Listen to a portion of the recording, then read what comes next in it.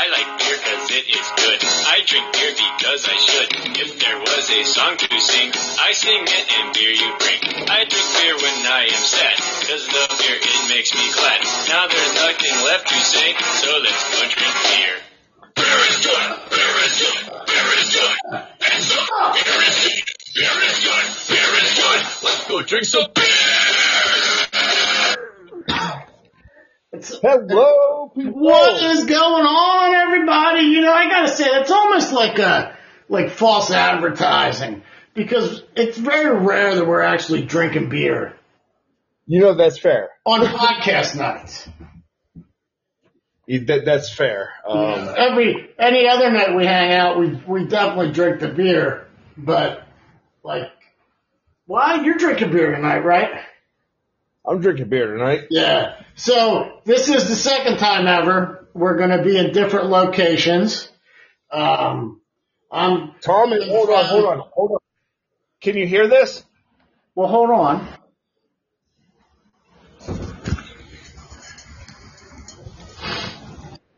Can you hear this? There it was. Yeah, for those of you that don't know what that sound is, old Tom and Miss Chelsea are coming to you live from the beach. From Virginia Beach. Wow, poor old Mike. Hey, no. Let it be stated on record that poor old Mike was invited. Mike knows that he was invited, but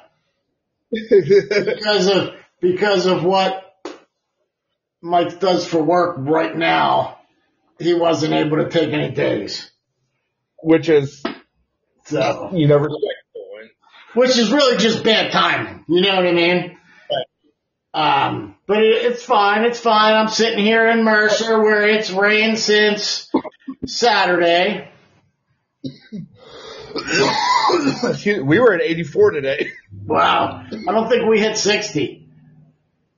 Yeah, I'm not looking forward to getting that. Yeah. Well, isn't that always the problem? You go away to vacation somewhere nice. The weather's nice. You know, unless you're weird like me and decide to go on vacation around Christmas and go to Canada. Everybody else goes somewhere warm. And, then you come back to this crap. So I might have it right. You go up to Canada where it's like 40 degrees colder, and then you come back here and don't have to wear a coat the rest of the winter. You know, that's actually probably pretty fair. So, yeah, man, so. Oh, Mike, the other reason that we came down here for? Mm-hmm. Much better. Oh, yeah? Yes, sir. Much, awesome. Much. Good. Good. So, that's good news. For the people at home, Reggie may or may not be joining us this evening. We don't know yet. Things have changed with her schedule. Yeah, so. You know how life is, people. Throws curveballs at you and you have to adjust. So, we'll have to potentially look at a different night, maybe to do the recordings, to see if there's another night that we all have in common that we can do this. So you're down there in seafood country. Have you guys eaten any seafood yet? No, but tomorrow that is the plan. We are going to a surf and turf shop. Okay. Since I'm not big on seafood, I can get myself a nice steak. Well, Chelsea can get herself, critters that swim. Yeah. So listen, my advice, don't get the calamari, Tom. No calamari? It's squid. Mm-hmm. And when I was little, I used to eat it and call it rubber bands. So that tells you all you need to know about the texture, right? Oh, man, I almost fucked up. Fucked up. Uh-oh. high tide's starting to come in. Chelsea and I are down on the beach. Mm-hmm. And we weren't in the water, but we were sitting there with our feet in the water. Uh-oh. Well, no. So we decided to just get up and go look for seashells. Okay. So we see something roll up that from about 25 to 30 feet away looked like a conch shell. So we go running up to it, and another wave hits it as I'm about 2 feet away from touching it. It was a jellyfish. Oh. Whoops. So I almost made a big boo-boo tonight. Mm-mm-mm. So, I'm a Jersey Shore guy. Yes, sir. I didn't make it this year, but last summer we went down. Let me ask you something real quick about shore life. Isn't it just amazingly awesome to watch a storm way off in the distance? Mm-hmm. Yeah, when we were watching last night, and oh my God, it was so beautiful. Yeah. But it was so far away, you just couldn't. Yeah, we had no it's effect. not a big deal. Yeah, you could just tell there's a storm because it's a little bit rougher. You can see it out there. But where you're at, you're still in the sun. There's really nothing like it. But it was actually at nighttime. So oh wow. Like the clouds and shit were lighting up, and you could say it was a decent sized storm head, but again, it was far enough offshore that we really didn't feel any effect at that point in time. Yeah, that's awesome. So I'm sorry to interrupt you. No worries. I'm trying to regather my thoughts, anyways. So last summer we went down, and the IT guy and Shaggy, they're big fisher people. Seen a few people fishing here. Speaking of, I haven't seen anybody reel anything in. They love fishing at the beach. And they probably actually catch more fish there than they do in real life. But do you need a fish license to fish on the beach? I don't know the answer to that one, to be honest, Tom. Because where we go in Jersey, it's a private beach.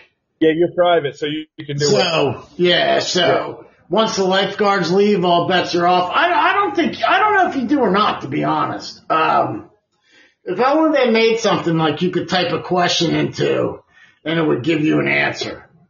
Well, yes, but you see, that's already set up with other things because I didn't. Well, anyways, let me check my Microsoft Surface here. But anyway, so the IT guy and Shaggy decided with my my cousin's son, they were going to go and do some fishing.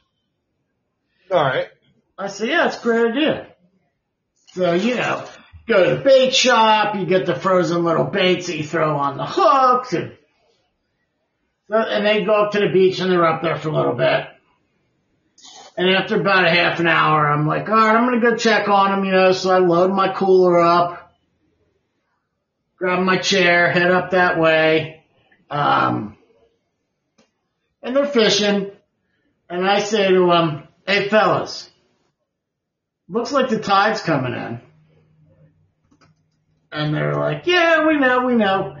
And I said, right, but, the tide's coming in, and you have all your bait sitting right here where the water is about, well, I didn't say water because I was back home, so where the water is getting awful close to it. And they're like, no, we're good. I said, okay. Yeah, you do need a fishing license. So, it's not like you grew up on that beach or nothing, Right. So they're like, oh, we're good.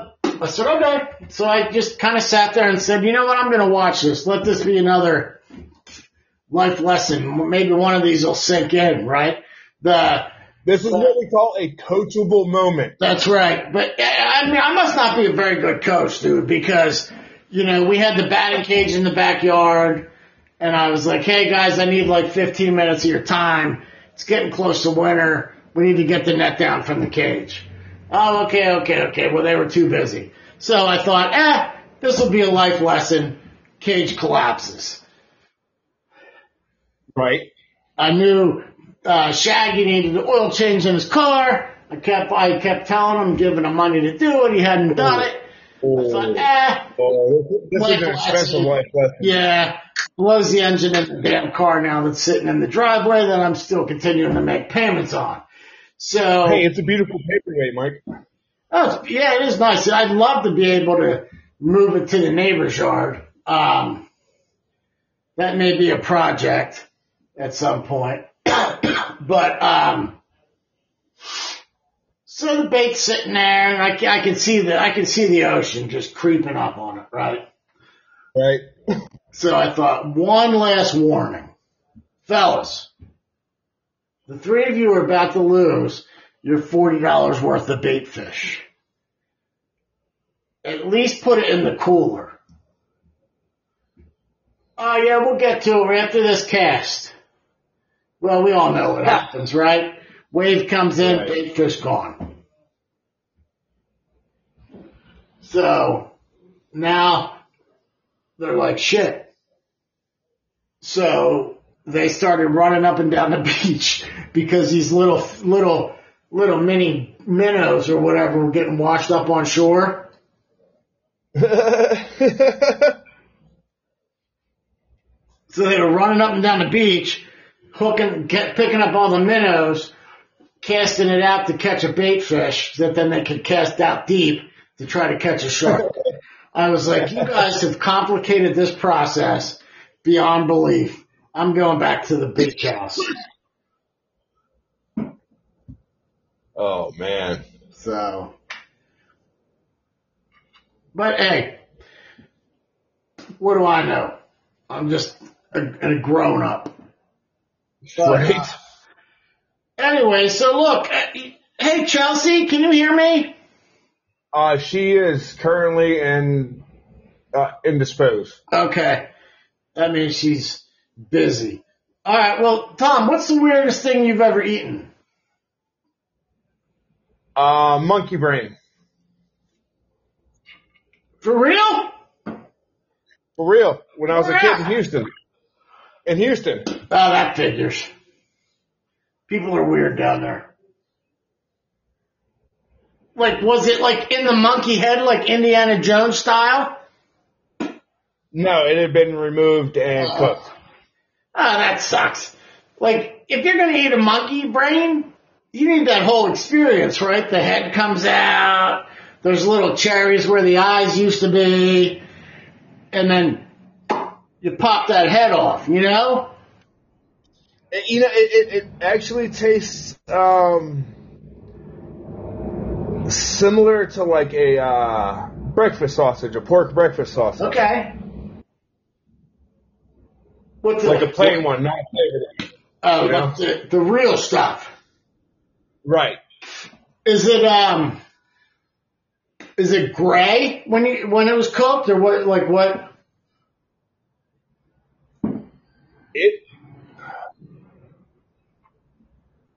Yeah, it was like grayish light brown. You know, like it looked like cooked meat. Okay. That's crazy. Yeah, you know, I've done some traveling in my days. Never had monkey brains. Never had snake. You ever had gator? I have had gator. I was not impressed. You ever had turtles?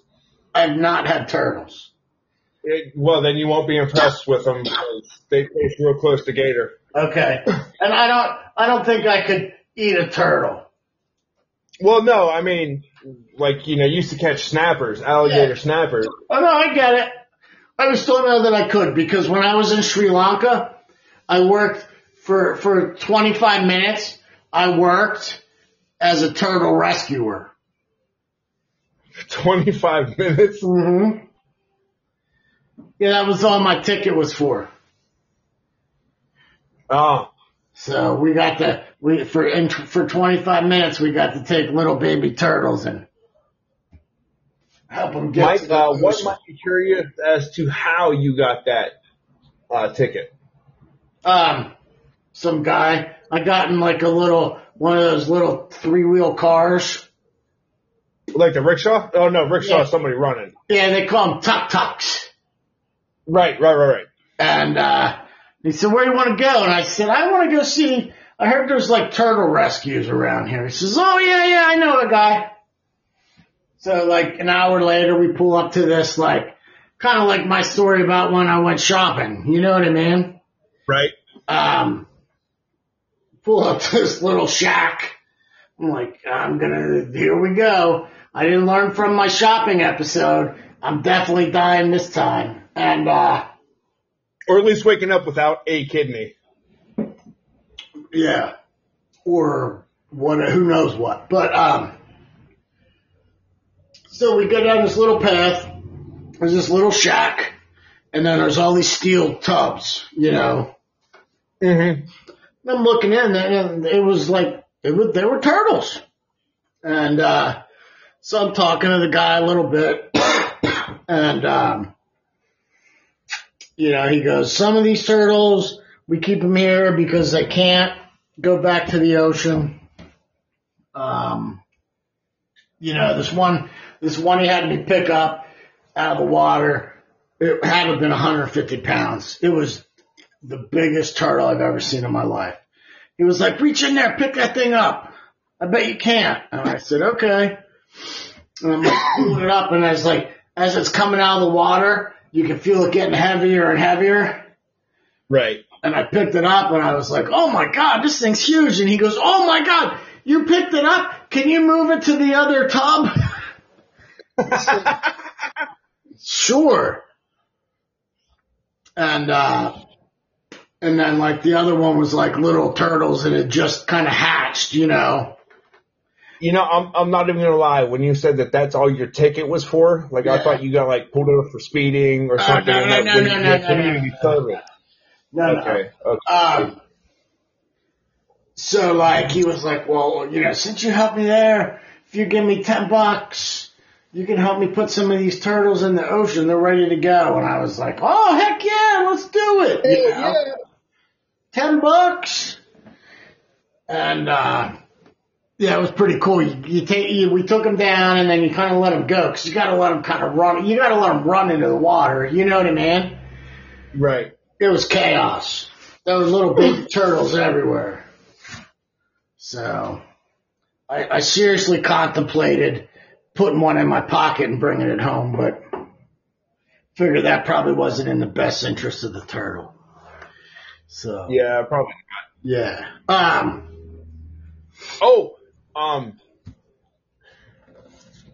So Chelsea and I are sitting on the balcony earlier. Mm-hmm. And I'm people watching because, you know, it's Virginia Beach. I'm on people watch. And Chelsea goes, oh my God, there's a dolphin. So I'm looking like, where? She goes, oh, it was over here. It was headed that way. And so I'm looking, and I was like, all right, if it was headed that way, it's already out of our field of vision.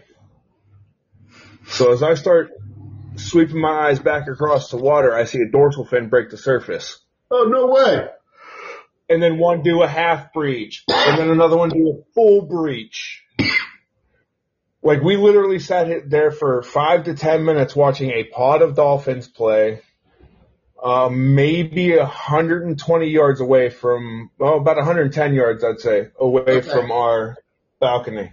Oh, no way. So they were a distance away, but they were still very visible. Mm-hmm. I'm going to let you in on a little wildlife secret that I learned from watching Shark Week. Uh-huh. You think they're dolphins until you go in the water to pet them. And then they're killers.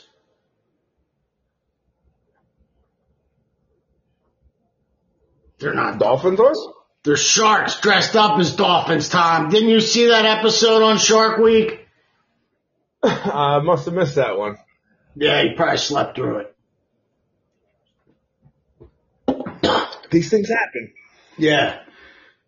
Yeah, that's really cool, man. I've only seen dolphins once, and they were like following behind our fishing boat one time. So. Yeah, that was my first time ever seeing dolphins. So I would have to say the weirdest thing I've ever eaten was iguana. Oh, yeah, back to that. It's what? An iguana? Oh. Yeah. It happened in Sri Lanka. We went out. Well, no, not we. Because everybody was really afraid to kind of leave the hotel. So I went out to this little beach shack or whatever, and they were cooking something. You know, they were just having a party, really. You know what I mean? It wasn't like a restaurant or anything. I was hanging out drinking because my favorite beer in the world that you can only get in Sri Lanka is called 3 Coins. And they were drinking them, so the guy was like, "Oh, you want a beer?" And I said, "Oh yeah," and I saw it was that, and I was like, "Oh my God, I'm hanging out. You're gonna have to kick me out of here." I've never had this beer before I got to Sri Lanka, but now that I'm here, it's the best beer in the world. Now, I don't know if that was because it was 114 degrees, or if it was a really good beer. All I know is it cost 26 US cents. Wow. A bottle. Yeah. So I had a lot of them. But, so they start bringing up food, right? Fish and, and whatever they kind of caught for the day. And then they bring out this iguana. And I must have got like this look on my face like, "Oh, I'm not touching this." You know what I mean? Right. And the guy was like, no, it's good. Yeah, I don't know. Like, I'm having some ethical issues. I have an iguana tattoo on my back, man. Like, it was fantastic. Man, it was amazing. So tender. But anyways, my one buddy sent me a picture when he was traveling South America. He had a guinea pig. And ate a guinea pig? Well, they're not like little U.S. guinea pigs. These things are like the capybaras. Yeah, they're like mini poodle size. You know what I mean? Yes, the capybaras. They look like hamsters, but they're freaking, And my boss at work actually went and had one too. And both their stories line up, but they bring them out and they have like little Mexican hats. What are the sombreros? They have sorry for any of our fans that are Mexican or Hispanic. I didn't mean to insult you by calling something a Mexican hat. It has like a little sombrero and, like a little vest on before they cook it. And he was taking pictures and I was like, dude, how in the world did you eat that? But both of them said it was fantastic, so I'm going to take their word for it. I don't have the desire to ever go. Yeah, I don't. I just heard, let me circle back to myself here. I just heard from a family member, because I texted and asked because I had self-doubt. It was not Houston I had the monkey brains in. It was one of our family's trips to New Orleans. What? So I don't know. What is going on in New Orleans, man? They got... I guess that shouldn't be surprising, right? Oh, holy more serial killers than we can even cover. Mike, hold on. So Chelsea and I have definitely passed a haunted house at least twice. Oh, yeah? It's an abandoned plantation, and the servant quarters are still standing. Oh, no way. That is definitely a haunted ass house. Yeah.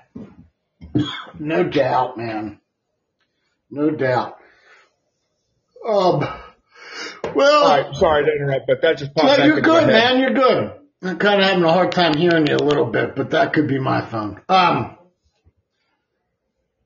So let's see. Hey, Mike, are you hungry? You know I am, Tom, but well, you might want to avoid Dahmer's restaurant. You know, it's okay because I've actually decided that I'm no longer eating out at restaurants. I'm eating at home from now on because it's cheaper. Yes, very much. Especially, you know, when people come over that no one knows are here. Mm-hmm. I get a lot of ground burger that way. So. Right on. All right. So, yeah, so Tom kind of tipped it off. We're going to be talking about Jeffrey Dahmer. We moved our schedule up a little bit to bump him up since Netflix released that video of him. Which, that kid's a hell of an actor. Dude. Yeah. My kids were telling me he's the kid that was like on the Disney stuff. I cannot confirm nor deny. I just know him from American Horror Story. Yeah. He is. Listen, like this kid got some talent. I've been through some trauma. I have no problem watching serial killer shows, man. But dang, when I watched that, it made me feel like I was like there. You know what I mean? Like I was experiencing. So now I have this, I haven't seen it yet. I haven't seen it yet because I have so many other shows that I have to catch up on. Yeah. Listen. But with everybody talking, I'm pretty sure that this one's got to be bumped up. Yeah, you got to bump it, man. I'm telling you what. This guy, and I don't remember the guy's name. But that's par for the course for me. I don't remember any kind of, I can't tell you the name of any songs, or if I can tell you the name of a song, I can't tell you who sings it. I can't tell you any actors. Well, for the most part, I know Han Solo, that was played by Indiana Jones. You know what I mean? Evan Peters. Evan Peters is this guy's name. Yeah. Dude, if this dude doesn't win some crazy awards, and the flip side of that is, you remember back when Heath Ledger played that Batman? Yeah, we played Joker, yeah. Joker, yeah. And it threw him off the deep end. Mm-hmm. I sure hope this guy's got some good people around him to get him out of the darkness that he played. Mike, I know you're not an American Horror Story fan, but he's been bringing it for some time like that. Oh, yeah? You always feel his quote-unquote realism. Yeah, dude, you know how some characters you see on TV, no matter, if they're superhero or, a super or whatever, but it seems like somebody that you could actually know in your life. That's, wow. You get that vibe from him in every one of his characters. I'm going to have to check out some of his other stuff. So, let's get to the man. Jeffrey Lionel Dahmer. May 20th. He was born May 21st, 1960 to November 20, and he died November 28th of 94. Like, this should have been, this is still like right before, you know, well, and I don't even know if that's accurate because the majority of his shit took place all in one place. You know what I mean? Right. He's known as the Milwaukee Cannibal or the Milwaukee Monster. Monsters. Yes, sir. He was a serial killer, sex offender, convicted of murdering 17 men and boys between 78 and 91. 1978 and 1991, not 78 years old and 91 years old. Correct. Yeah. Good point. But this guy was a necrophiliac. A cannibal. And he permanently preserved parts of the body, like parts of his victims. But his neighbors all loved him. Except for one. The African American lady? Yeah.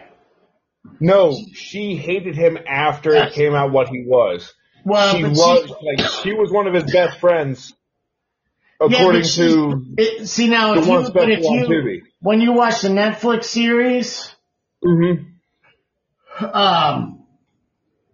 she's the one that starts reporting him for his like apartment smelling foul.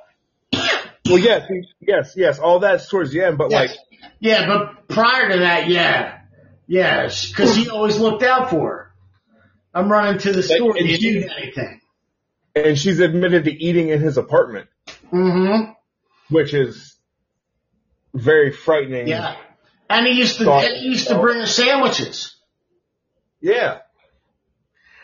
But we'll get to that part. But like, I wonder if like, he was like, that was mine. Like, you know what I mean? Like, I'm not sharing that with other people. Like, this is mine. This is my memory. You know what I mean? Well, I don't know because some of the things I've read about him and that I've seen about him and the many specials about him, like the majority opinion is that it would have been something to further excite him. Yeah. He was a bit creepy. That would have been another power aspect for him. Yeah. Yeah, and we'll get to whenever he gets arrested in prison and stuff, he used to send people signatures that he knew that didn't like him. Damn. And say, here, save this because when I die, this will be worth money because I'm famous and no one's going to remember you. Right. So, just twisted, man. So, let's see. Actually, he was only convicted of 15 murders. Sentenced to life in prison, but we'll get to that. As a child, Sorry? I said, as a child, born in Milwaukee, first of two sons of Joyce and Lionel. Joyce was she taught like shorthand, and Lionel was a chemistry research chemist. Yeah. So, which plays into the one fact that I have. Okay, well, do we want to get to that, or should we build up to it a little bit? It's during his childhood, so. All right. Well, let me set the early stuff because I know what you're talking about. All right. So the reports are that, like, as a child and even as an infant, he was deprived. Would be left in. Dad would go to work. Mom was at home. He would be left in his room, and Mom was taking pill after pill after pill. See, she had postpartum depression. But back then, they didn't really know what it was. From the one report that I was reading, that had started after childhood surgery of Dahmer's. Okay. Yeah, and like we said before, like that he was a happy and energetic child until he underwent surgery for a double hernia. Okay. And then the extra burden of taking the post-surgical care of him, along with being... Yeah, she was a hypochondriac and she was depressed. Yes. So, quite a few experts believe that to be like the quote-unquote turning point in young Jeffrey's life. Yeah, right, because it was really at that age where, like, as a child, you're seeking, like, bonds. You know what I mean? Right. And there were no family bonds.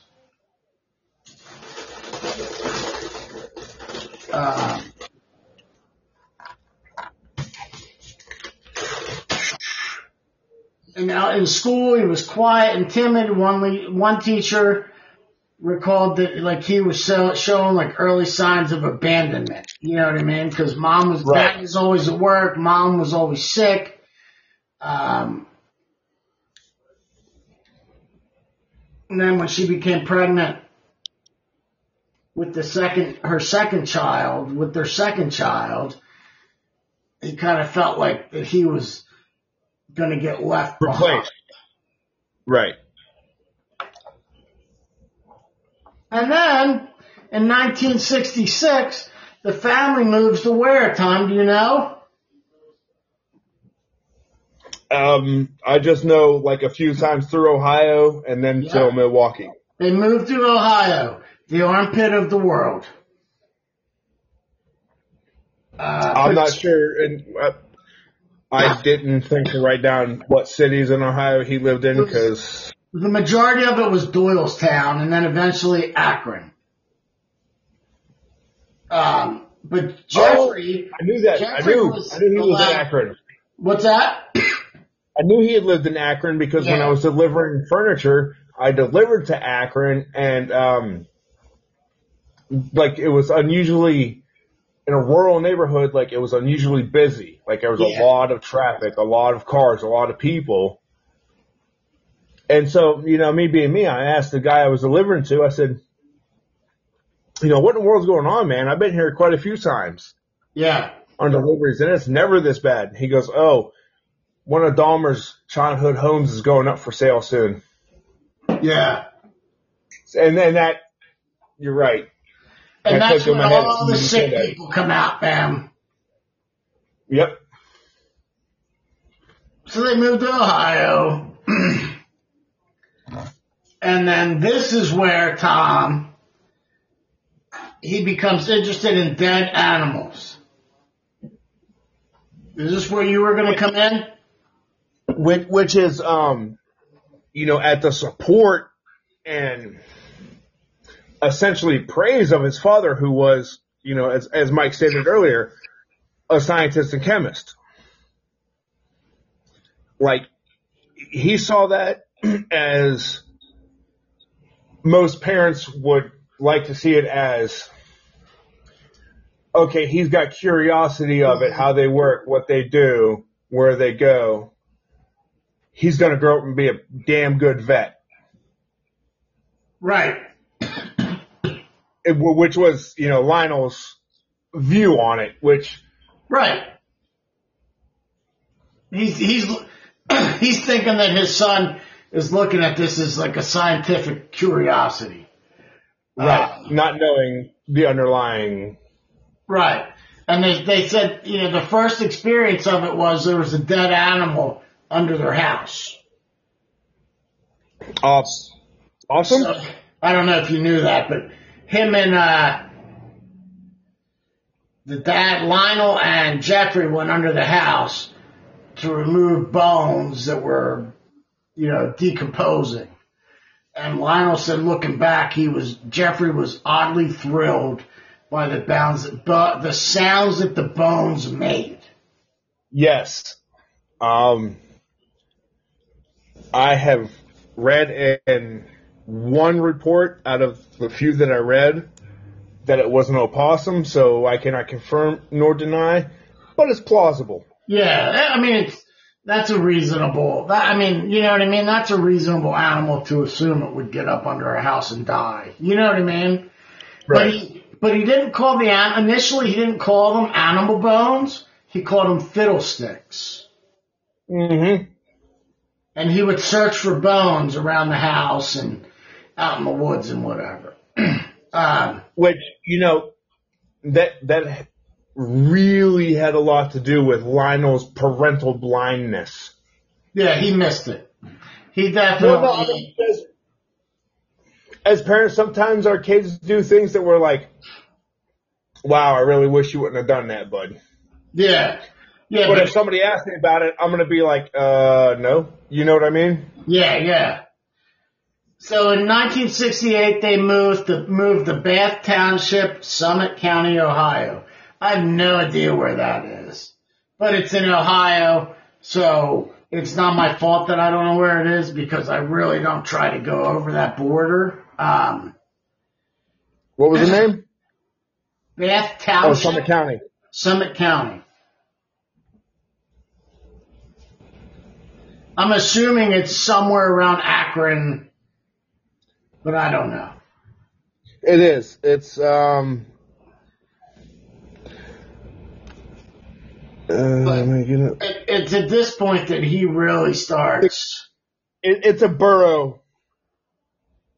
It's a borough of Akron. Okay.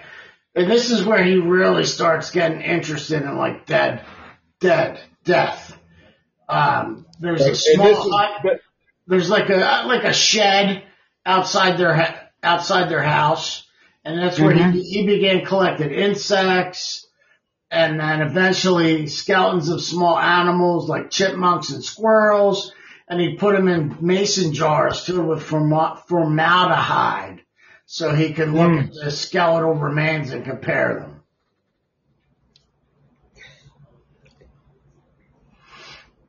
That's highly unfortunate.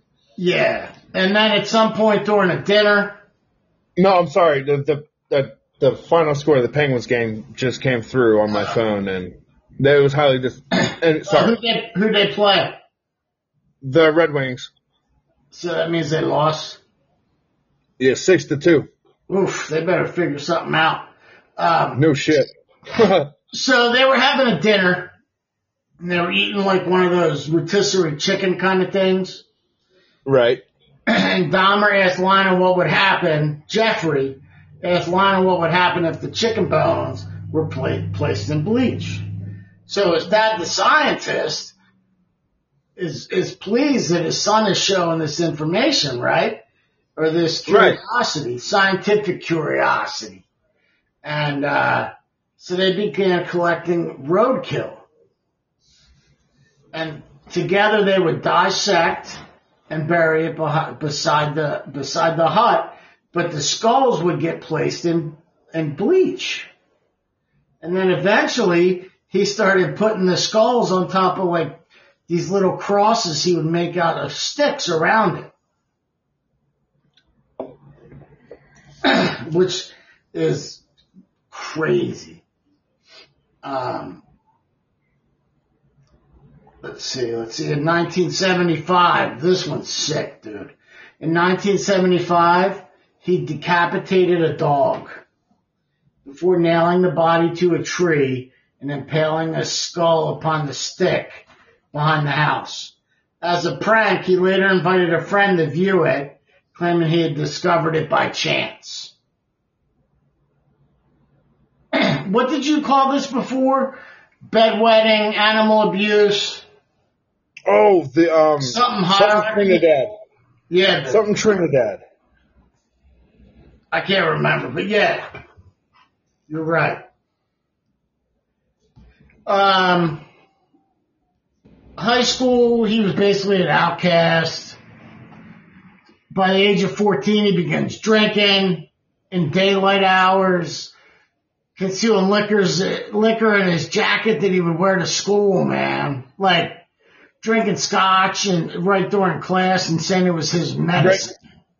Like, quite a few classmates recall and going back, because as soon as whoever the killer is found out, they always go back and interview everybody who ever interacted with the killer. Right. And a lot of classmates remember him smuggling in beer and wine and and just drinking it right during class even. You know what I mean? Excuse me. His parents get divorced. I think it was when he was a senior. They finally separate. Dad goes his way. Jeffrey and the younger brother stayed with the mom. He came home from school. Mom was packing up the car. The McDonald triad. That's it. Yep. Mom was packing up the car when he got home from school. And in the was her stuff and the younger brother's stuff. And he said, what about me, Mom? And she goes, well, you're about to graduate. You're going to be a man anyway, so you're on your own. Huh. So he somehow graduates.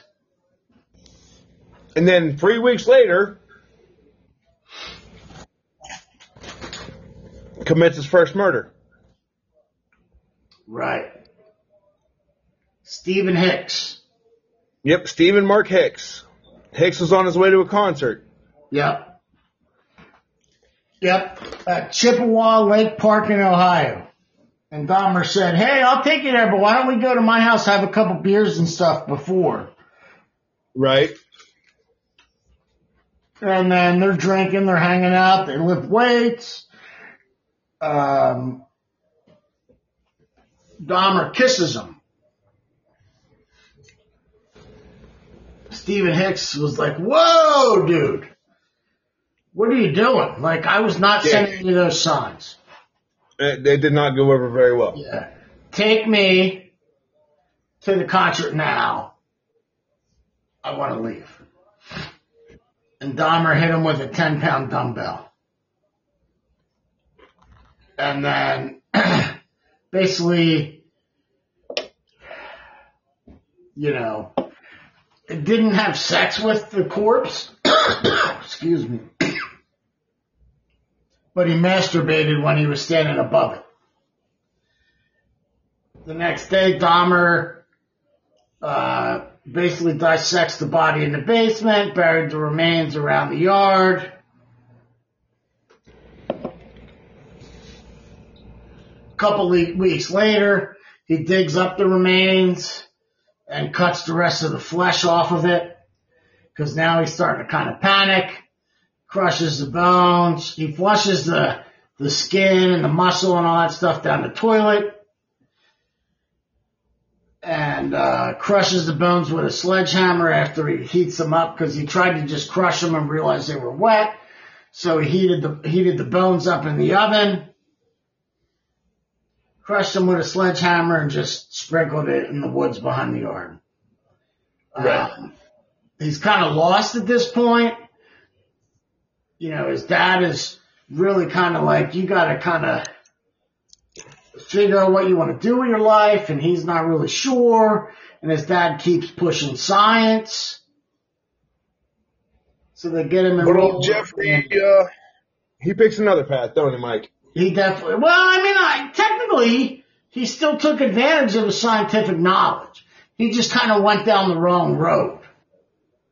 Okay. Fair enough. Yeah, all right. So, Jeffrey Dahmer enrolls in the Ohio State University, wanting to major in business. He only made it one semester because he basically spent every day drunk. Fails out. And what does a drunk failure in 79 do? They go to the army, man. They head to Nam. That's right. So,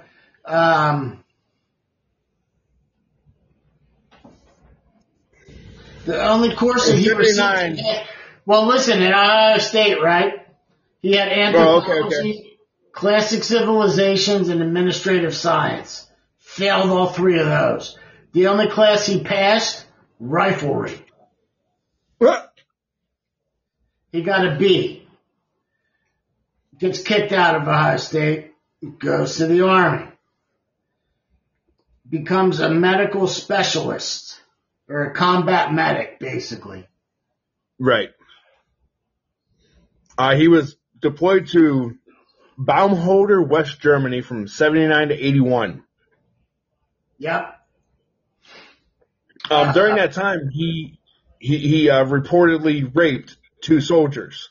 Yes, because now again, some of my gray area or whatever is filled in by this Netflix series, so I'm hoping it's semi-accurate. But during one of the things, they're talking about, preparing to do a surgery, and if you aren't able, if you're out in the field and you don't have anesthesia, this med, and this med will pretty much make your patient, comatose. And and then he starts exploring that, and they're allegedly, like you said, Tom. The first one was he had slipped this drug concoction to, and then raped him. Right. The second one was like his roommate, who was repeatedly. Yeah, I don't know. Maybe if they make it so that you can't remember that, or if it was like I'm too embarrassed to say something. You know what I mean? I'm guessing the embarrassment part, especially being at a barracks. Mm-hmm. Yeah, I let this guy do this to me. So he gets an honorable discharge. Because of why, Mike? They determined that his alcohol abuse has made him unsuitable for military life, but they did not anticipate that causing any problems as a civilian. Good old Uncle Sam. So, Let me retract and rephrase. Good old Dr. Uncle Sam. Right. So he leaves, he goes to Florida because he didn't want to deal with his dad. He goes to Miami Beach because he's tired of the cold. Which, you can't blame him. No, I don't blame him either, because you know what? That's my goal. Like, Mike and I were talking about this before we came on air. Chelsea and I are basically going to get our asses kicked as soon as we get home because it was rather warm. I'm not going to go ahead and say the actual temperature we hit for fear of boasting. But there was a considerable difference in temperatures, and it's just going to be worse by the time Chelsea and I get home. Right. So, he gets a job working in a deli, but doesn't pay rent, gets evicted, has to call home to dad. Goes to Ohio. Moves in with his dad and his stepmom. Eventually, though, he gets arrested. Before that, What? If you're returning from West Germany, he briefly moved. Oh, wait, no. Never mind. You're right. I'm sorry. Yeah, I covered that. Went to Florida. Drinks heavily. Hold on. Starts drinking heavily, gets arrested. Moves in with his grandma. Right. Grandma's on him because she realizes he's got a drinking issue. Right. But then slips and tells him about the state fair. And he goes, I'm not interested in that. I don't want to go. And she goes, but there's a beer tent. Ah. And he goes, oh, a beer tent. Well, Grandma doesn't like me drinking at the house. I'm going to go. Well, he gets arrested for indecent exposure. He claimed he was peeing in the woods. But in the court documents, it says he was on the south side of the Coliseum. 25 people were present, including women and children. What do you think a fine for indecent exposure was in Ohio in 1982, Tom? This would have been in Milwaukee. In Wisconsin. $50. $50 plus court costs. Damn, good guess. Yeah, it's like you did some research. I'm proud of you. So eventually he gets hired at the Milwaukee Ambrosia Chocolate Factory, where he worked the night shift. He was a mixer at the chocolate factory. Right. I wonder if he ever brought some victims and threw them in the chocolate. Mike, you know the FDA has guidelines on how much of percentage of human remains are allowed in everything we eat. They call that the Jeffrey Dahmer rule. So,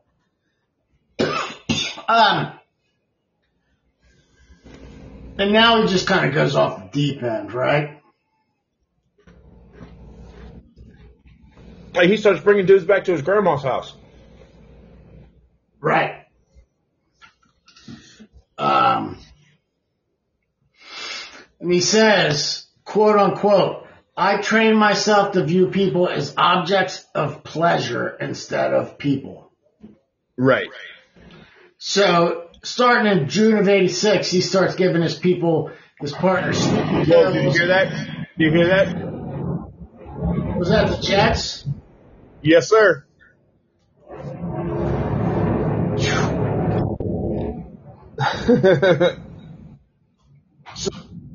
And then liquor with sedatives, and he'd wait for it to kick in, and then he would have sex. Right.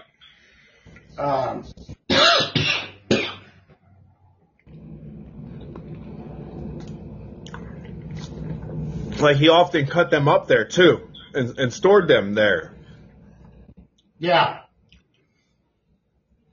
Like he wasn't at this point. Eventually, as his grandmother gets older, and they arrest him, and they start searching her property and start finding victims.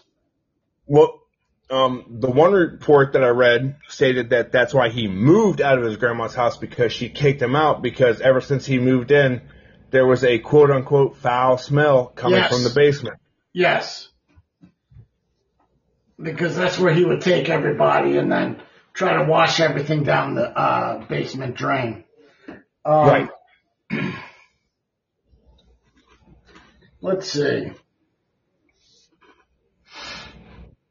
He meets this guy named Stephen Tunami at a bar. They go to the Ambassador Hotel in Milwaukee, where he rented a room for the evening. So this was not a high-class place. Actually, this one was. This one was. This was a fancy hotel. I'm sorry. Took him back. Had no intentions of murdering this guy. Just intended to supply him to drug him and lie next to him as he quote unquote explored his body. That morning, Dahmer woke up to find Tuyomi laying beneath him on the bed, his chest crushed in, black and blue with bruises. Blood seeping from his mouth. Dahmer's fists and forearm were bruised. Said he had no memory of this, and he told investigators he just couldn't believe it happened and doesn't understand how. Stuffed him in a freaking suitcase, dude.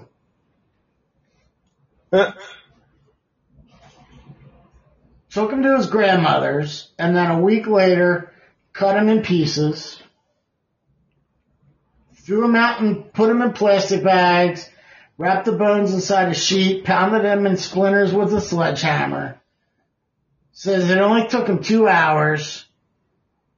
Got rid of everything but the head. Well, yeah. I have a report from after he got arrested why he kept a lot of his heads. Yeah, he definitely interacted with it down the road. But he wraps it in a blanket. 2 weeks later, he boils the head in a mixture of Solex, which is like an alkali-based detergent, and bleach to keep the skull. And that's what he eventually used for what you were talking about, but the process made it brittle. Oh, okay. So, but at this point now, he says, all bets are off. I'm on the prowl. So now he starts like actively looking for people. And he's right. This is when it goes from an opportunity to a hunt. Right. And this is back in the late 80s where there's a stigma, right? Right. With the police and whatever, they're investigating stuff, but if it has to do with gay people, they're really not that concerned. Right. And it really plays into this guy, into Jeffrey Dahmer's favor. And he'd bring him back to his grandmom's house, and he'd drug him with triazolam or tazemapan, and I apologize because I am not a doctor. I know Tom is a doctor, but he's not a doctor of medicine. I myself am a doctor of divinity. So we're going to butcher these names. So 2 months later, though, he finds a 14-year-old Native American prostitute named James Doxator. He lures him to his house, offers him $50 to pose for photos. They had sexual activity, and then Dahmer drugs him in the basement. Left the body in the cellar for a week before dismembering it. Throws him out again. Skull was boiled and cleansed in bleach, and he noted that process doesn't make it too brittle. He did pulverize the skull later.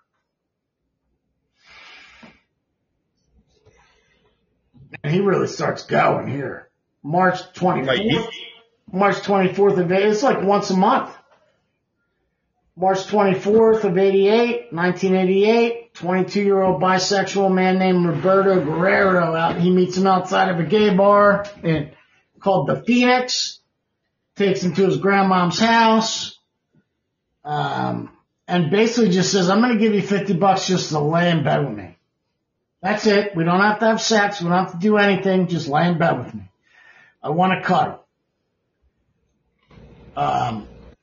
He then drugged Guerrero with sleeping pills and strangled him. And then after he was dead, he had oral sex with the corpse. But this time he doesn't keep anything, and within a day, everything's out in the trash. April 23rd, he brings another guy home, but his grandmother wakes up.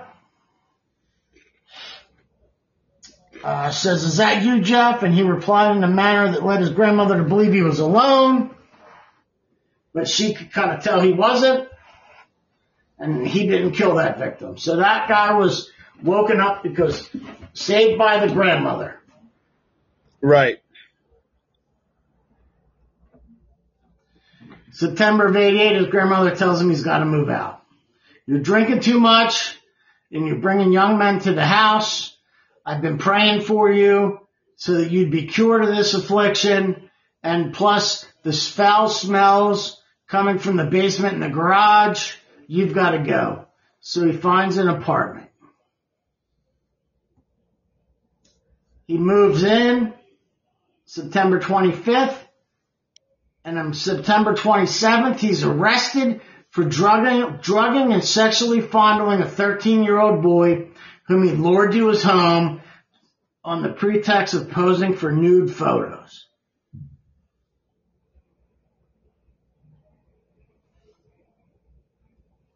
This guy, I'm telling you, Tom, this guy's disturbing to me. Yeah, you know, he definitely nowadays the signs would have been more recognized and very well. And, you know, like we say with all of them, there's a chance. There's always a point where the police have a chance. You know what I mean? And some of the other guys, like with Bundy and with other ones we've talked about, they were in different districts, different states, different areas, right? Right. This is all happening within one city, one jurisdiction. Well, except for the first few at his grandma's house. Correct. That's true. But he really didn't have a lot of interaction with the police then. Right. So I was just being Mr. Technical there for a second.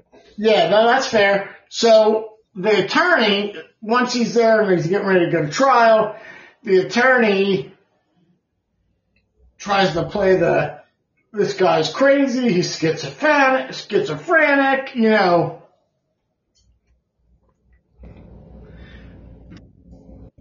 Dahmer just pleads guilty. He goes, I'm not crazy, I'm guilty. Right. So, his big sentence was 10 days over Easter. I just thought of something terrible to say, but... You know what, man? Before we really get into some of this disturbing shit, let's have our Tuesdays with Tom. All right, well, it's only going to be one Tuesday with Tom because Chelsea actually busted a joke on me today, and I'm going to try and get her to say it. Wake her up quick. Hey. Hey, come say your joke. It's Terrible Tuesdays with Tom now. Fool you, Jets. Oh, come on. You say it. Because you said it originally. All right. You're live. Just... So there was a jet coming over. Can you hear her? Yep. And it was, okay, so there was a jet coming over and it was really loud. And I looked at Tom and I said, boy, it's noisy. Why don't you tell it to cool its jets? Oh, hold on. Let me see if I can figure out. Oh, man, I don't have my sound effects option. Oh, you ruined it for me. I'll never tell another one. Must only be when we're all in one spot.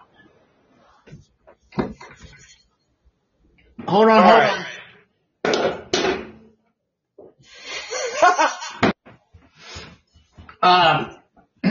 He did my hand on the bar for you. Oh, okay. Boo! Boo! What were you booing? Her joke. Oh. That wasn't me. It was the sound effects, man.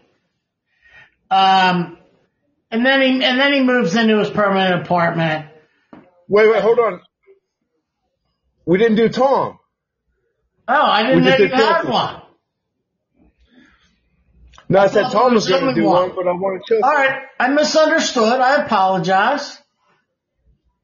You know, Mike, I have so many questions about the LGBTQ community, but I never get a straight answer. Oh. Hold on, I gotta fill my wine up. Before I respond.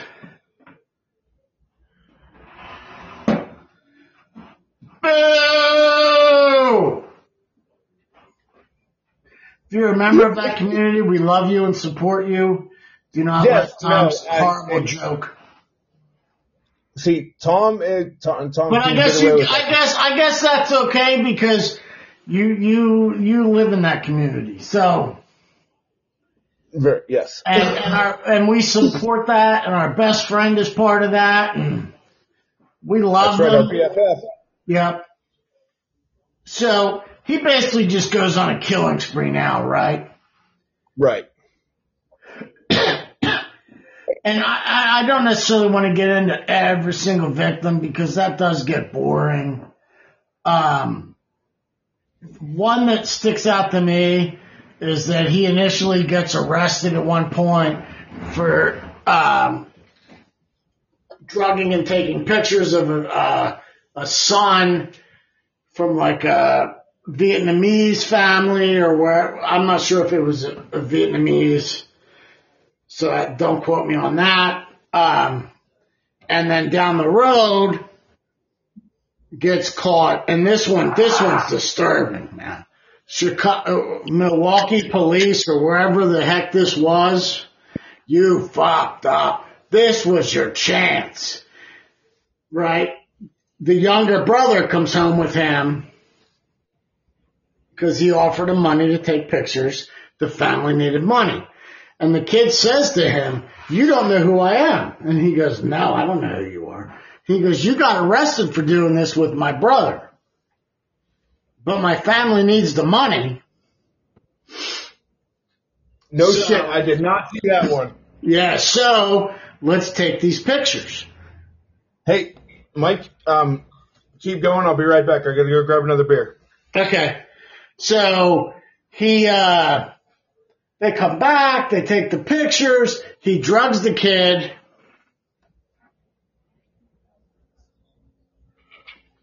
Drills into the side of the kid's head because now he's trying to make this scientific and start performing lobotomies.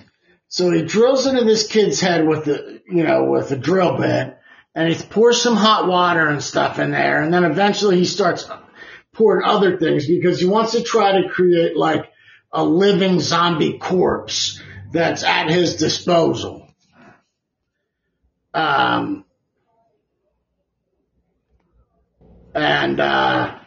kid wakes up at some point laying next to another dead body, staggers out of the hotel, comes up to two people outside the street, right?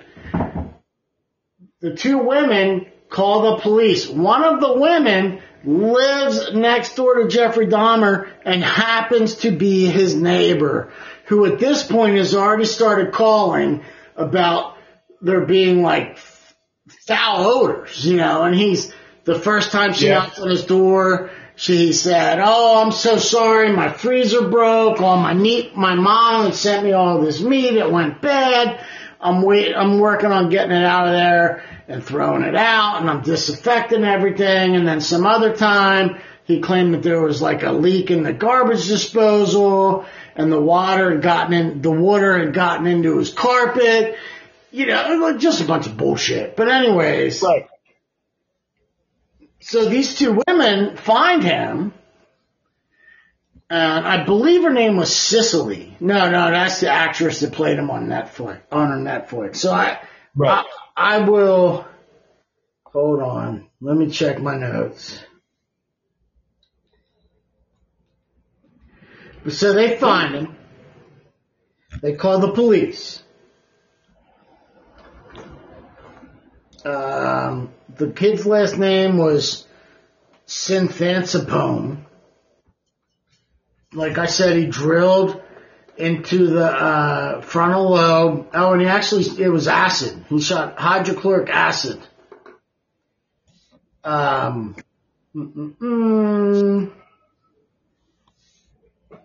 have to come back to the name. But anyway, so these two police officers arrive at the scene and basically tell the women, like, okay, well, and I guess full disclosure here, was two white police officers. The three women were black. Right. And at that point in time, it's very unfortunate. Which is really crazy, right? You look back, like, this is almost 1990. It might be in the 90s. Like, that's not that long ago. So to dismiss a claim just simply because someone is of a minority race is disturbing in itself, right? But the police pull up and Dahmer says, this is my boyfriend, we've been drinking, we had a fight, I know he's way too drunk, but he stumbled outside, basically told the women, okay, we'll handle this, get out of here. They sent the kid back home with Dahmer, and Dahmer kills him, right? Those police officers eventually, once this all comes out, they get suspended by the police chief, reinstated. Tom. They get reinstated and are given awards as being officers of the year. Get the absolute fuck out of here, Mike. Mm-hmm.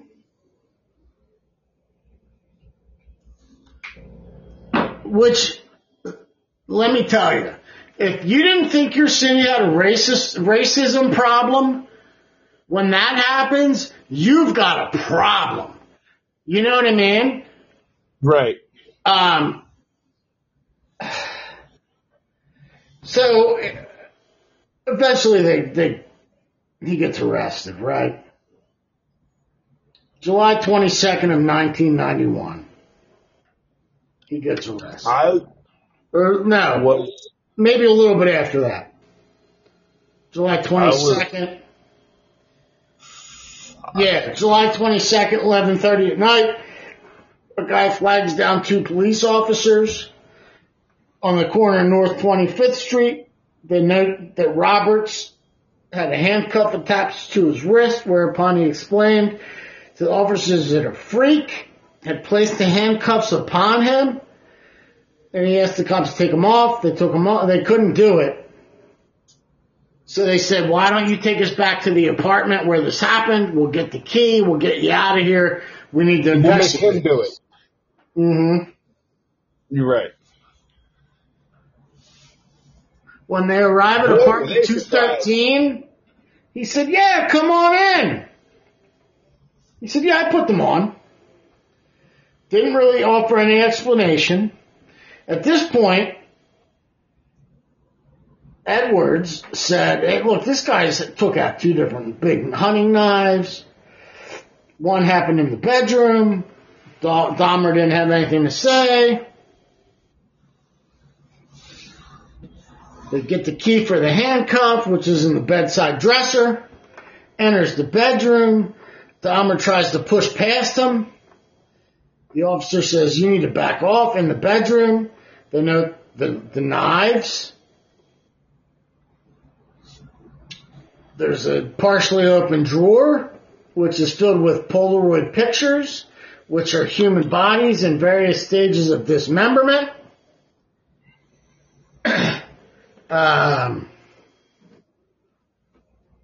When he saw that the cops were holding the photographs, he fought with the officers in an effort to escape.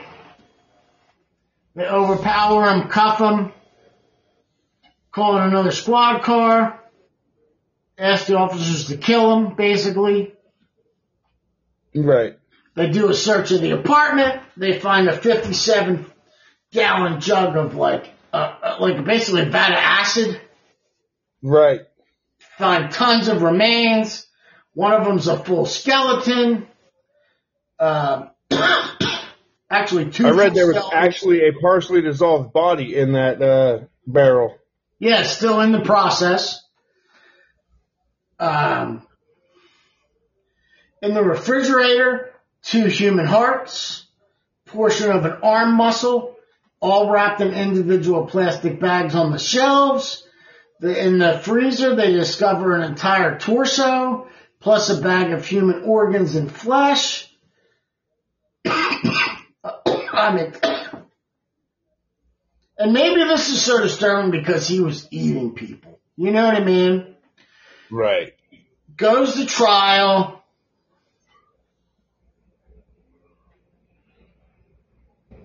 During the trial, the medical examiner testifies taking everything out of that apartment was more like dismantling someone's museum more than it was a crime scene.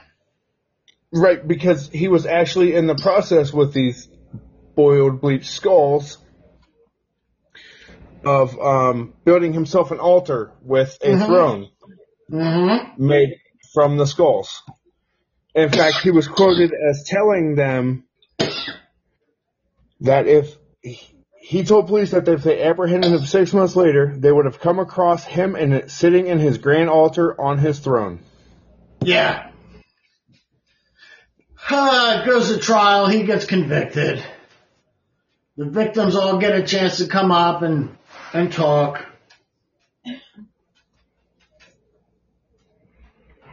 Are you just laughing at that? He was ruled that he was sane. Holy shit, hold on, Mike. Chelsea was just laughing at the fact that he was building himself an altar and throwing out of skulls. Tom, run. Yeah.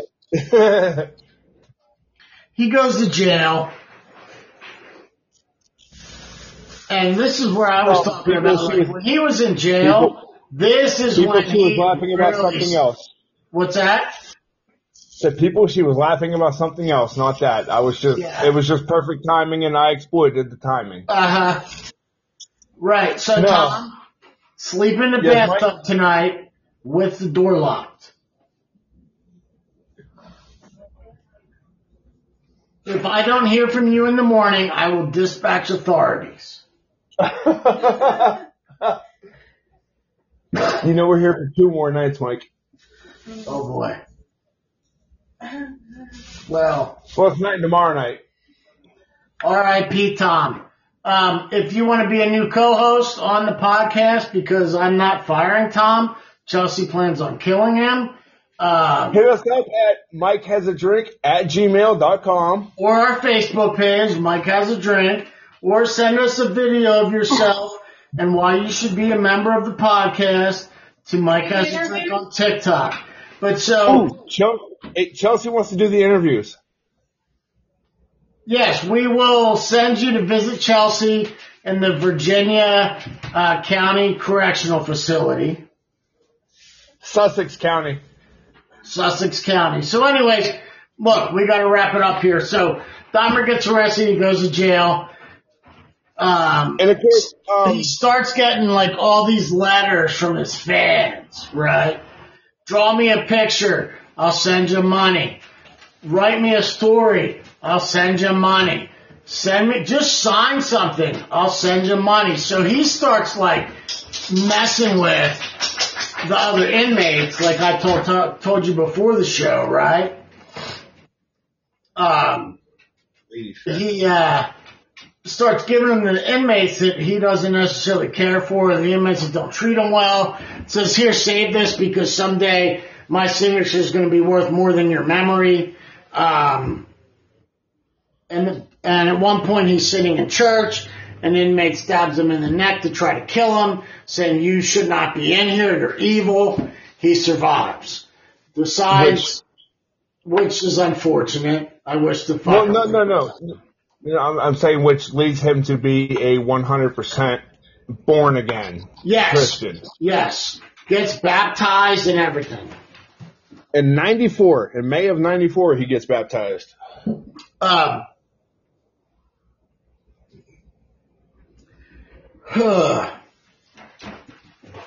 You know, and the big thing that led to that was he saw John Wayne Gacy.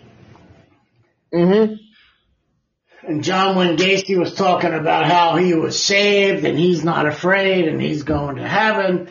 And so that created some questions for him. And he talked to, like, you know, the jailhouse minister about that. But anyway, so he gets saved. But during the time, this Christopher Scarver, who was also in prison and was saved and really felt like, you know, he got in, and I don't know if this part's true. This was glorified in a couple of the shows I watched, but he kind of sweet talks his way into the computer to the computer lady and the librarian about like, I really just kind of need to see what this Jeffrey Dahmer's about. He's famous and I've been in here long enough, and, I feel like God wants me to learn about him and sees all the horrible things he's done. And as circumstance would have it, on November 28th of 1994, Jeffrey Dahmer and his normal partner, Jesse Anderson, were sent to clean the prison gym. And Christopher Scarver, who has finally just earned this privilege, was randomly sent in to help them. They were unsupervised for about 20 minutes. That's trouble. Oh yeah, heck yeah, man. That's asking for it. This was,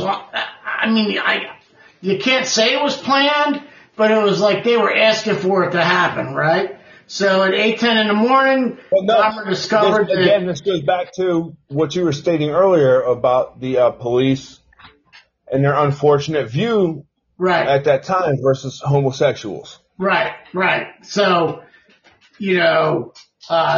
Christopher Scarver attacks Jesse Anderson and then finds himself face to face with Jeffrey Dahmer and pretty much says, I know that you're claiming that you're saved by God, but God has spoken to me and you're evil. There's no place for you. I'm doing God's will. And he pretty much beats him with a 20-inch metal bar in the face, the head, the body, slams him up against the wall multiple times. He was still alive, but then rushed to a nearby hospital. An hour later, he's pronounced dead. Anderson also was dead. He ends up dying 2 days later. Scarver, who was already serving 2 life sentences for murder, informed authorities that he attacked him with a metal bar as Dahmer was cleaning the locker room. He said Dahmer did not make a noise. He didn't yell, didn't scream, just basically accepted the fact that this was going to happen. After he killed Dahmer, Scarver just walked back to his cell and informed a prison guard, God told me to do it. Jesse Anderson and Jeffrey Dahmer are dead. Dead. Yep.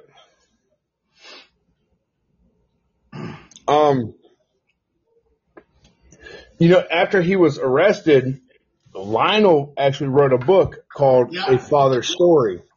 Right. Whereas he questions how he failed as a father to recognize these signs and the mistakes he had made. Right. Where did I go wrong? Right. And then basically the court stepped in, and there's a whole process about this, and we don't have enough time to really get into that, but it really goes back to, we talked about it before, a murderer or a violent offender cannot financially benefit from a crime. They basically decided that any money made from that, or any money made period, if there was movies, whatever, would go to the victims' families. At one point, they took all his stuff, they auctioned it, some guy bought it, and basically called in and said, every item that's for auction, whatever that total is, I'm bidding $100,000 over that total. Got the stuff, burned it, buried it, walked around to all the victims, handed them checks. Then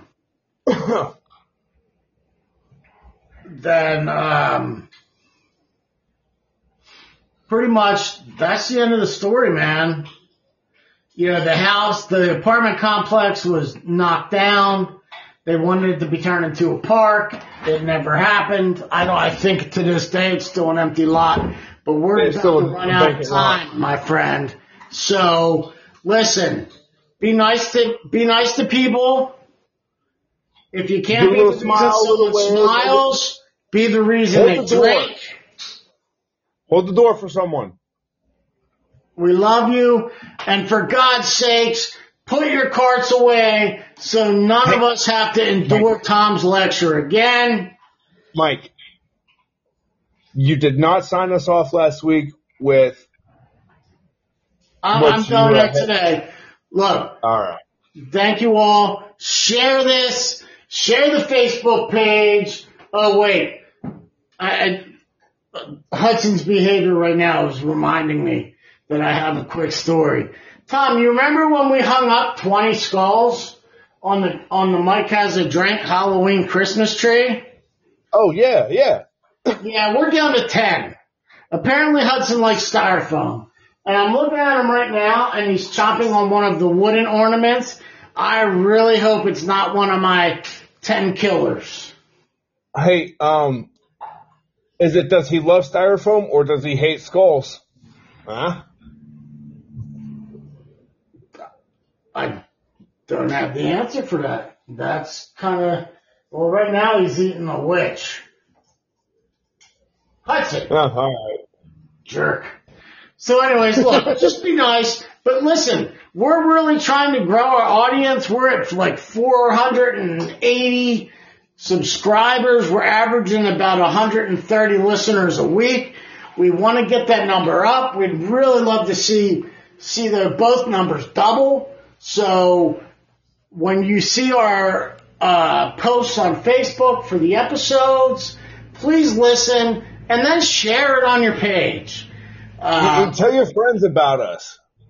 You know, we'd appreciate it. And you know what? If you share and your friend starts listening, we'll send you a Mike Has a Drink sticker.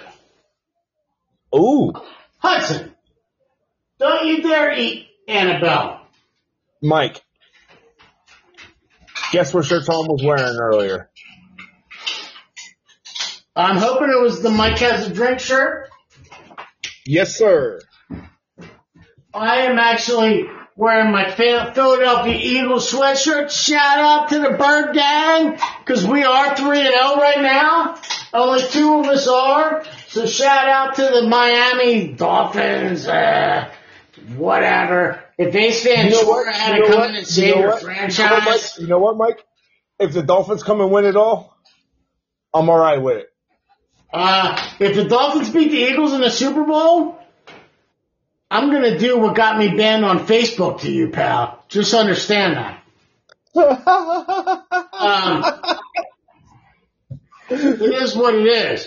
So, obviously we missed Reggie this week, so we will have to sit down and have a conversation about that. Your aim ain't that good, buddy. Yeah, I'll send Hudson. So, like a magician. Yeah, he's like a scud-seeking missile. So, wow, that was a throwback to the first Persian Gulf War. So anyways, Tom, what beer are you drinking tonight? I was bouncing back and forth between the Mike's Hard Ices and Budweiser. Oh, well, that's perfect.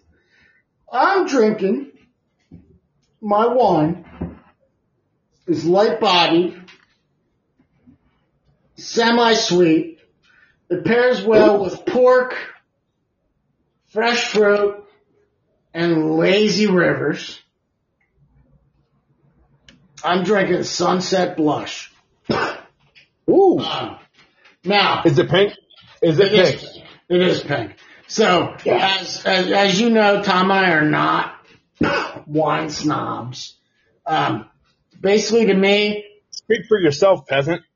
Okay, well, you may be. Maybe I missed the memo. No. This is just kind of like it's an average wine. Obviously it's out of the box because I can get 34 regular wine glasses or 21 Mike-sized glasses out of it. although we prefer the box for the volume, I still say we have to do the Martha Stewart wine on an episode.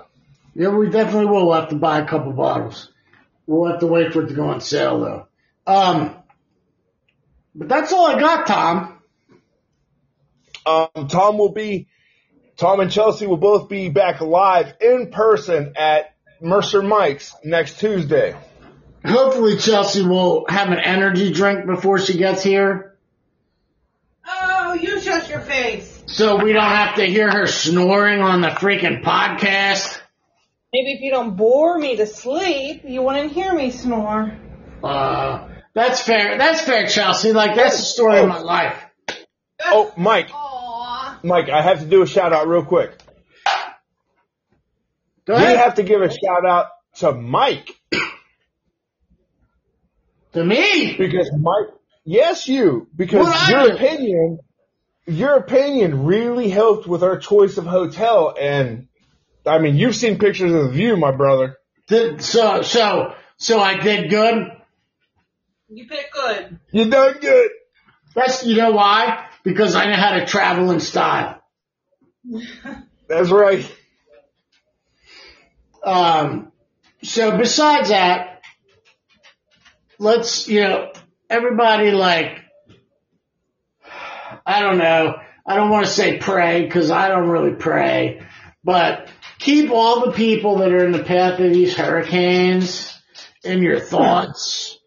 Because I was just seeing as we were doing this podcast, I was getting notifications like it's hitting Cuba hard. It's heading up. It's going to be in Florida soon. Right. Where it tracks, it could hit the one side of Florida and end up flooding New Orleans again. It could go to the east and it's going to hit like the Carolinas. So keep them in your thoughts, man. Like, I don't know. They've lived there. They've grown up there. They I have guess a it's a way of life for them, but my God. Right. It's a respect they have a respect for it. Yeah. Because myself growing up in part of the hurricane belt in Houston, like, you learn certain things to do. Right.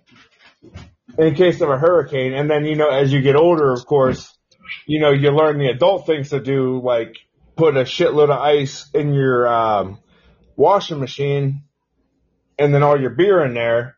Mm-hmm. So that when your ice melts, it just goes down the drain and, you fit a lot more beer in a washing machine. And then the beer keeps itself cool. Yes, sir. That's why down the road, like, I don't think I could ever commit to living down south full time. But I could definitely commit to. Are you telling me, Mike, that when monsoon season hits our private island, you're going to fly back stateside? Yeah. That's exactly what I'm saying, Tom.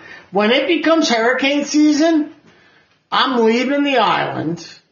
Or typhoon season, not monsoon, I'm sorry. Yeah, whatever it is. Who knows? At this rate, yeah, you're probably right. We're going to have to buy an island like in the Pacific. Because right now, we can't afford East Coast islands. So, whatever that season is where shit gets blown away, I'm out, brother.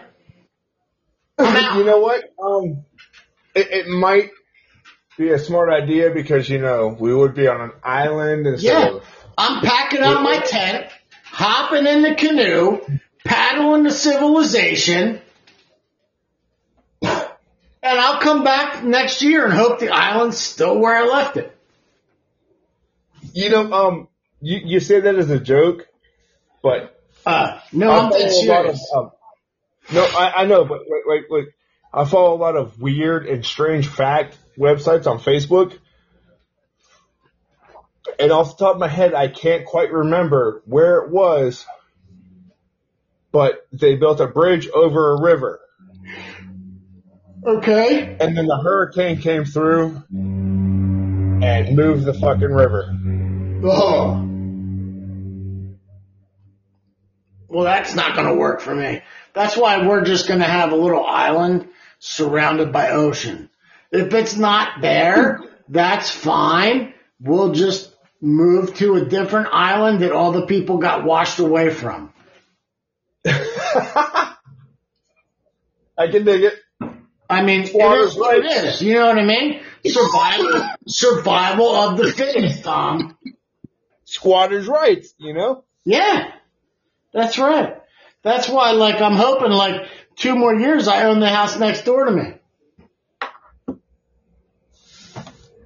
Because I threw a doll inside that house 5 years ago. It's still there.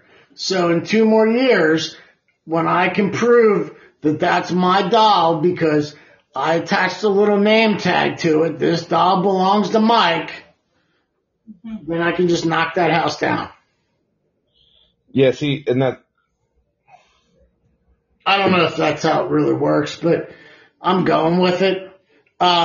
Listen, we've had these people sitting here listening to us talk about absolute nonsense. By the way, this episode, Tom, is called Dahmer. Eat it home. I love it. I love it. So, that being said, listen, people, we appreciate We love you. Please share us. And until we talk to Reggie and things have to be adjusted or changed, we'll see you next Tuesday. There it is.